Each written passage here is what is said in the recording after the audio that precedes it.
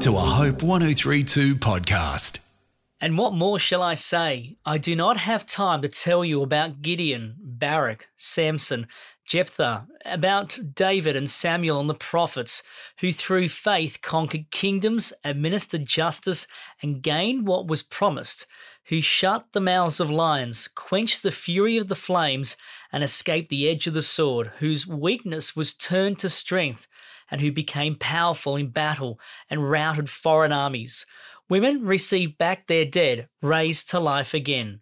Hebrews 11 verses 32 to 35a from the New International Version. Hebrews 11 has been dubbed the Faith Hall of Fame that showcases the great feats achieved by people who were willing to risk it all to see God's plans outworked and transforming entire communities. Likewise, if I mention names such as Lincoln, Mandela, Gandhi, Teresa, most would agree that these individuals changed their broader communities for good and became history makers. We may not all be called to live such well-known lives. However, we are called to live significant lives within our spheres of influence. The latter part of Hebrews 11 mentions what those of great faith had to endure, yet we don't even know their names. Our author Druvy says, "My grandmother was such a lady. She grew up in humble circumstances and was a primary school teacher, well known and loved within her community. She lived a simple life that changed the lives of many, including mine. The world may not know her name, but those who knew her would attest to her impact. She may not have changed history, however, she changed people's histories and was affectionately known in the community as Saint Pereira. You and I are history makers. We can each significantly influence another person's world and bring about transformation. Their history will not be the same without you." This devotion was written by Druvy Pereira.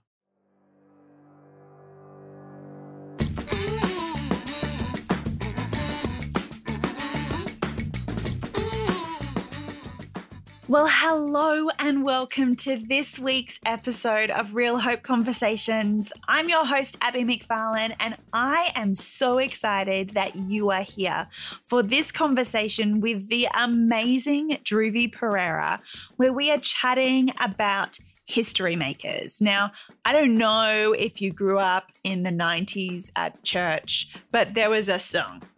And it was History Makers by Delirious. 100%. That everybody sang at church. I'm going to be a history maker in this land. And that thought of being history makers, for me certainly, was born through that song. I'd never thought of myself as a history maker. Then to flesh that out 20 years later has been really impactful for me going through these devotionals. But Druvy, you contributed to the devotionals. What for you does that word history maker mean, or what ideas or words do you draw from that phrase? I think initially the ideas or the thoughts that come to mind are people that had significant influence on the majority of the world, moments in history that were shaped because of the decisions that men and women made. I write about, Lincoln and Gandhi and, Mother Teresa and Nelson Mandela, just to, I guess, put out names that most of us would know these names. And Abby, you and I were talking, and they're also in the, more recent times, Billy Graham, and then obviously in the Christian context and the Christian world. So I think that is the initial thought about a history maker or who a history maker is. But I'd love to dive deeper into that and see how that could maybe help all of us on this journey. Yeah, because they're people that have names in history, right? Yeah. They're written in the history books. They're on Wikipedia when you do a Google search. Back in the day when you had the Encyclopedia Britannica books in your house, they were the thing that you drew out and you can look up the name in the encyclopedia. But I think one of the things that you talk about in the devotional is Hebrews 11. Yes. And you talk about it as kind of the Hall of Fame. Yes. In the Bible. Yeah. But one of the things that you actually really draw down on is in Hebrews 11, it says that there were people who had to endure much, yet we do not know their names. That's right. I think it's easy to assume that the Faith Hall of Fame, in Hebrews 11, as it's been dubbed, is all about the big names that we know. Gideon, Samson, David, Moses, Samuel, names that would be fairly familiar to those on this faith journey. But it goes on to talk about all of the other people that had to endure, floggings. They were going about in sheepskins. They lived in mountains and in caves, and they were unknown to the world. But yet the author of Hebrews makes a point to mention that at the back end of this most important passage of scripture, I think. And so we need to maybe glean and gather from that. It's not about a name or the name or a name that you can make for yourself, but there are people that have significant influence and faith, but yet we may not know their names. Yeah. And so that's where I was going with that, in terms of, hey, we don't know their names and we never will know their names this side of eternity, but yet they did significant things for the kingdom of God. And I think it goes back to, we were talking just before we got onto this recording, and we were talking about influence and significant influence and what that looks like. And as you mentioned at the beginning, there are people who have significant influence in changing history, in moments of history, like William Wilberforce in abolishing slavery, Lincoln in the setting up of America. We have those people who have completely used their influence, significant influence, to change the course of history for us and for their communities. But then there are people who have significant influence which sits in the word of consistency. That's right. Billy Graham's influence was consistent. It was consistent, the message of the gospel, sharing the message of the gospel. And he consistently did it throughout his whole entire lifetime. And through his consistency, shaped the course of community, of society, of our Christian faith over the course of generations. So there is a different type. And I think when we think history makers, like you said, we think moments of history that are written down and recorded, but we don't think about consistent influence either. We think about a moment, not the consistency of legacy. And I know for you have a consistent legacy in a grandmother, and so do I. Yeah. And that's where we really saw influence shape. Do you want to share a little bit more about your grandmother? Yeah, sure. I'd love to. Firstly, it's such a privilege to share this story about my grandma. She grew up in really some challenging and tough circumstances in Sri Lanka. She lived a very simple life. She didn't have a lot of wealth, had challenges within her marriage and her kids and, all of that, which I don't necessarily want to touch. But what I do want to speak on was that she had this amazing grace about her. The way she walked, the way she engaged with everybody, the way she was always thinking of blessing someone else. Like we had a lot of fruit trees growing up in Sri Lanka, and she used to always pick a few fruit and put them in a bag and go, hey, I'm going to take this to so-and-so, or I'm keeping this because I know I'm going to meet this person in a couple of days and I know they really like this type of fruit, so I'm going to bless them with that. So that's the type of, I guess, simple life that she led. But growing up, I was referred to as Saint's grandson because her name was Saint Pereira. So she wasn't an official saint, not by any stretch of the imagination, but people in the community called her that because that's how they saw her. And I was known as Saint's grandson. And, when you're growing up, you're like, oh yeah, that's just grandma, Acho, as we used to call her. But when I grew up, or when I'm growing up, I reflect on that and I go, oh no, that was significant. She had a lot of challenges in her life, and she had to endure plenty, but yet the ability to be consistent, as we were talking about, the ability to sow, the ability to speak life. She has changed my life, my current life. She died a number of years ago. But, the way she spoke to me, the words of faith that she put into me have never left me. And I think how amazing that, 20 years on that, there's a fruit of what she sowed. And for me, she was a history maker in my world, and she made a significant difference to me and also to a lot of people around her.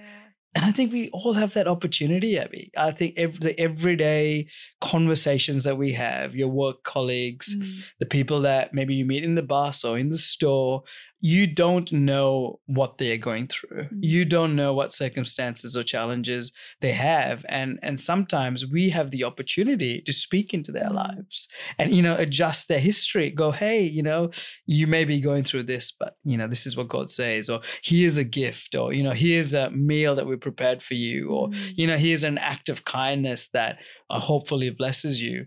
I was reflecting on this interview before I came, and I probably don't remember the sermon that was preached at church a year ago, but I do remember that person that took me out for a coffee 10 years ago and sat down with me and said, hey, Dhruvi, how are things? How are you doing? Yeah. How can I help you? The future is bright, for you, and really spoke life into me. I still remember that conversation. Yeah. And that was 10 years ago. Yeah. But I can't tell you what I heard, in a church service, even a month ago, Abby. Yeah. So I feel like we have moments to influence someone's history on a daily basis and be a history maker for them. Yeah. I think that's such an amazing point and a perspective, Dhruvi, is that you're right. I don't remember what was spoken about in church a month or 2 months ago, but I do remember those significant moments of connection and relationship and conversation that helped build me up as I'm walking through my faith. And those moments and those people are significant in my life because of that connection and that conversation and relationship that I have with them. And I reflect as well on my grandmother, and I think for me, she's such an important, significant influence in my life because of the faith impact that she's had. Yeah. Because similar to your grandmother, she endured much in her life, but her legacy of prayer and consistent faith and consistently striving to know and understand God better. Even today, she's 85 and That's we awesome. Still have a regular phone call where she calls and she says, not how are you, Abby, but how's things going with God? Right. What's happening? We engage in conversation and it's not surface level stuff. She dives deep. I can't hide from my nan, but it's that influence that she has had on my life and then on my brother's life. Right. And then my brother in ministry, and then for me in the workplaces and the jobs that I have, then in my children, her great-grandchildren. Yeah. That it's a legacy that lives on. She is never going to be written in history. Her name, Shirley Ann Campbell, is never going to be written in the books of history. Right. But it's written in the book of my history. Yeah. And her legacy will live on in the lives of my children and their children and their children because she made a decision at a Billy Graham crusade. Right. There's legacy again. A Billy Graham crusade to accept God as her Lord and Savior. Right. And her whole life and our lives have been shaped by that decision. How cool, hey? Because God's a generational God. He cares about the generations. He does care about the moment as well, but his picture is for the long term, you know? And so how he weaves, I guess, your grandma's story and those that come after her, yourself and your kids. And it's so amazing, isn't it? Like the fact that the both of us are sitting here because we were so influenced by our grandmas. Yeah. For me, it's really profound. Yeah. It really is profound. And the level of influence that they have in our lives and within the sphere of influence they've been called to be, you know? And I think that today it's getting harder and harder because the world wants to throw at you, you know, how many likes do you have? How many followers do you have? You know, how many posts do you have? Or, you know, where was this next thing that you went? Or how many people are following you? How many people are watching you? And those things are fleeting, Abby. I think they come and go. I personally would rather leave them, you know, rather than take them because those things come and go. But the true authentic relationship and influencing and building others up so that they can be the best versions of themselves, speaking life into them, and also, you know, maybe bringing out things in them that they can't see themselves. Yeah. But you, as someone who's done that journey for a bit longer, can see in them, like your grandma, you know? And so I think that's my encouragement to anyone who's considering, oh, my life is not, this or it isn't that. No, who is in your world? Who can you influence? Are there friends, colleagues, family? Maybe it's your spouse, maybe it's your kids. And those moments take courage. They take faith. They take an element of putting yourself out there in order to want the best for someone else. Yeah. But you can be a history maker in someone's world. And it's an outpouring of faith, right? It is. In those moments. It's walking out your faith. Yeah. And your belief in God. And it's not slamming it over somebody's head. No. But it's as a experience of God's love, we can influence the people around us. Such an important thing for us to remember, because I think you're right. We live in a world where how many likes you have and how many followers you have on Instagram and how many people follow your TikToks are such a driver of society, right? And our own personal identities. But at the end of the day, it's fleeting. Yeah. And it's not real relationship or connection. No. It's not those moments of influence where you sit down and you have a conversation with someone and, as you said, speak life into them. So if you're listening today and you've been asking these questions, you've been thinking, where is my life going? What influence do I have? Surely, God, there is something more that you have for me.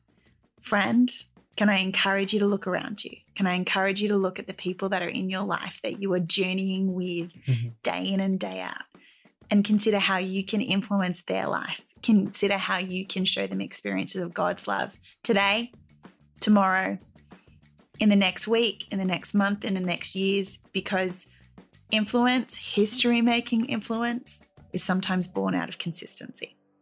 Well, if you enjoyed this conversation, or maybe you have more questions, maybe you have some comments to share with us, go down below. There is a link for you to get in touch with the Real Hope team. We would love to be journeying with you as you consider how you can best live out your faith in a world that sometimes is confusing and conflicting, but God calls us to stand in those moments.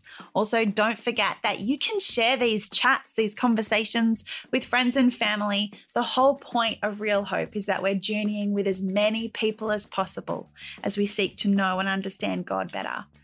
We will be here next week having another chat, seeking to journey together, you, me, Dhruvi, and a whole band of people from around the world, so that we collectively can become a community that shares experiences of God's love with the people around us, knowing that He has called us into this ministry, into this life, to bring glory and honor to Him. Hope you have a great week, and I look forward to seeing you here next week for the next edition of Real Hope Conversations.